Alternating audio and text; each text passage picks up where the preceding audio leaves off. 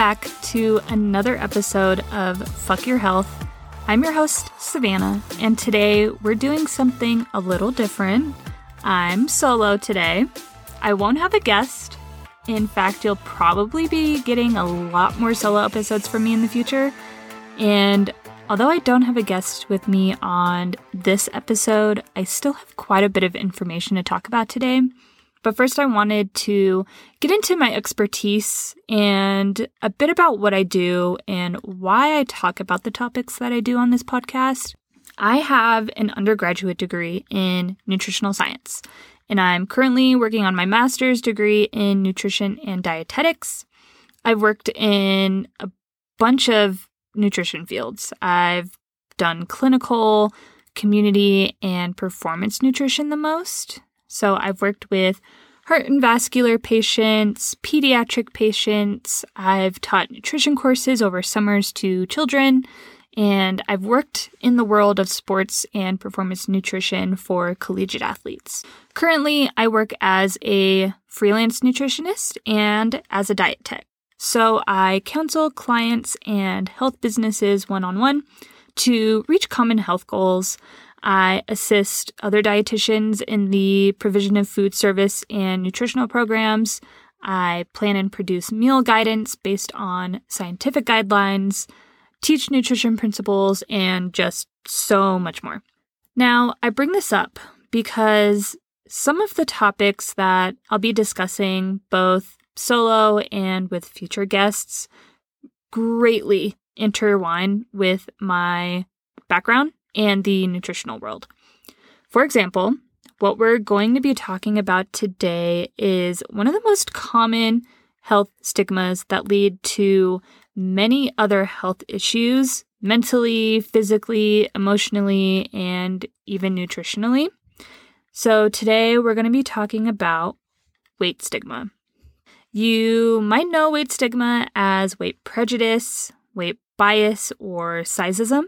And they're all used interchangeably as the negative attitude and discrimination towards someone based on their body weight.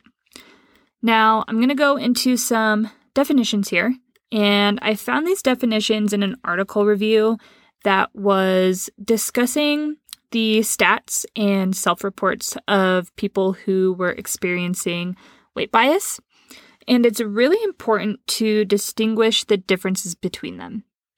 So there are three major ones. We have structural weight bias, interpersonal weight bias, and intrapersonal weight bias. So let's start with the structural weight bias. Structural weight bias focuses on social forces and institutions, and that includes mass media portrayals of people with obesity and different access to goods, services, and opportunities based on weight. Now, an example of this is, let's say a person goes to an institution, let's say it's a hospital, and they're seen as overweight or obese and starts getting a lack of treatment or a difference in treatment from the doctors or practitioners at this hospital. That would be an example of structural weight bias. And there have actually been multiple studies that have reported negative weight stigma outcomes in healthcare settings, and we'll touch on a couple of those in a little bit. Then we have interpersonal weight bias, which normally occurs in one-on-one interactions or in small groups. And finally, there's intrapersonal, otherwise known as internalized weight bias, which refers to the stigmatized groups or person's emotional, cognitive, and behavioral reactions to negative messages about their own abilities and intrinsic worth. So why does knowing this matter? Why is this important? Why are we talking about it? Just like all of the other episodes we do on this podcast, addressing stigmas is the best way to advocate and teach others why a specific bias or prejudice towards a topic can lead to misinformation and, in some cases, dangerous outcomes. So I found in a medical journal from the British Journal of General Practice that highlighted weight stigma really well. And in their article, they said this little blurb. Stigma, being a form of social rejection, can cause depression, anxiety, and lowered self-esteem. Further, patients who feel stigmatized can develop anxieties over seeking healthcare and therefore delay or avoid it entirely. The psychological stress of experienced stigmatization can itself contribute to the pathophysiology, which is simply known as the causation, of overweight. For example, stress-induced changes to endocrine function result in increased cortisol, which is your stress hormone, fatty acids, blood sugar, and LDL levels, which is your cholesterol that transports fat in your body. Patients who feel stigmatized are likely to discount feedback, and studies show that those who experience more obesity stigma place a lower value on health. Hence, enacted weight bias can directly preclude the success of health interventions for patients who are obese and overweight. Basically, what all that means is that the more weight stigma there is, the more likely someone is to avoid seeking healthcare and more likely to express negative health outcomes.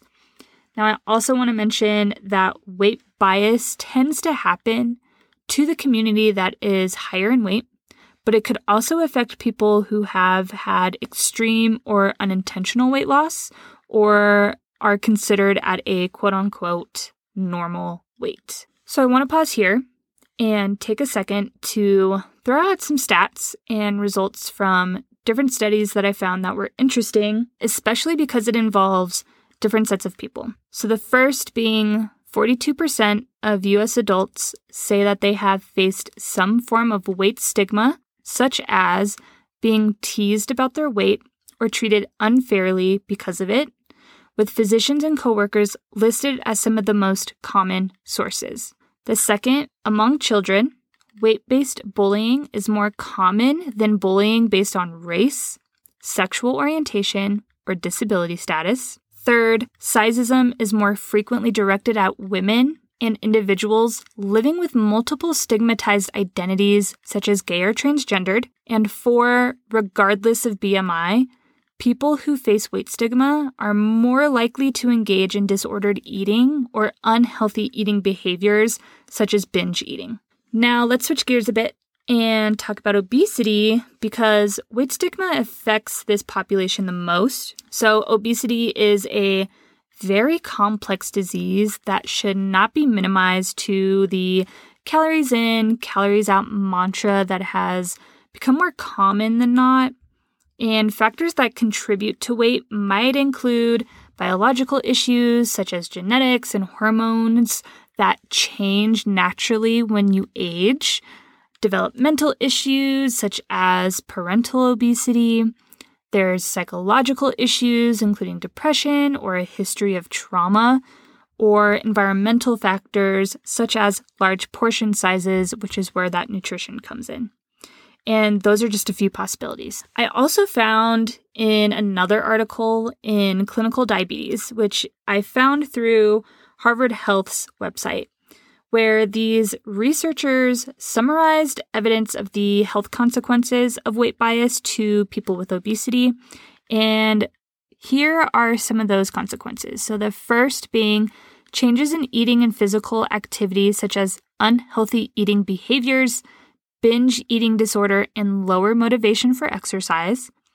The second being physiological reactions, including increased blood pressure, blood sugar, and levels of the stress hormone, cortisol. The third being reduced engagement with healthcare services, including less trust of healthcare providers and poor adherence to treatment. The fourth being effects on psychological health and distress, including depression, anxiety, substance abuse, and suicidal tendency. And the fifth being long-term health effects, including more advanced and poorly controlled chronic disease and low health-related quality of life. So that alone tells you that weight bias affects people's health negatively, both in the short term and the long term, no matter how well-intentioned you may be when addressing someone about their weight. Not to mention that weight stigma also plays a huge role in the development of eating disorders, which I won't go into detail on this episode, but it is important to mention. After knowing all of these statistics and knowing these health outcomes, how can you advocate for yourself and for others who are experiencing weight bias? So there are a few strategies I found through my research and popular Google searches, and this is what I found. Using people first language is the first. Never referring to yourself or others as a obese person or morbid or overweight person, because these terms are stigmatized. Obesity is a disease. You or a person is not a disease. So by switching from obese person to a person who has obesity or a person who suffers from obesity places the person first. For people that experience higher body weights, those communities might actually prefer terms like high weight or large-bodied in both community and scientific settings. And you can also use person-first language with a lot of stigmatized diseases that affect a population. So it's not just about weight. The second way is learn about that person or the disease that affects them. I will never stop advocating for learning and education because the more you know, the better. The same is with inherent biases. I'll use obesity again as an example, but if you were to just learn about the disease, you might find that there's a great deal of information you might not know that would help limit that weight bias. The third is seek legal protections. I said that correctly. There are protective laws and policies. Even though they're scarce, they are there, and the public support for them is large. There's about 3/4 of U.S. adults who support expanding anti-sizeism protections in the workplace, and that 81% of U.S. parents support addressing weight-based bullying at the state and federal levels. So it's not out of the realm of possibility, and you can advocate for more protection against this bias. The fourth is Harvard's implicit associations test. I have taken this test before. They offer several self-assessments, and there are a few on weight stigma. And it's a really great resource to see if you have any biases towards people and their weight.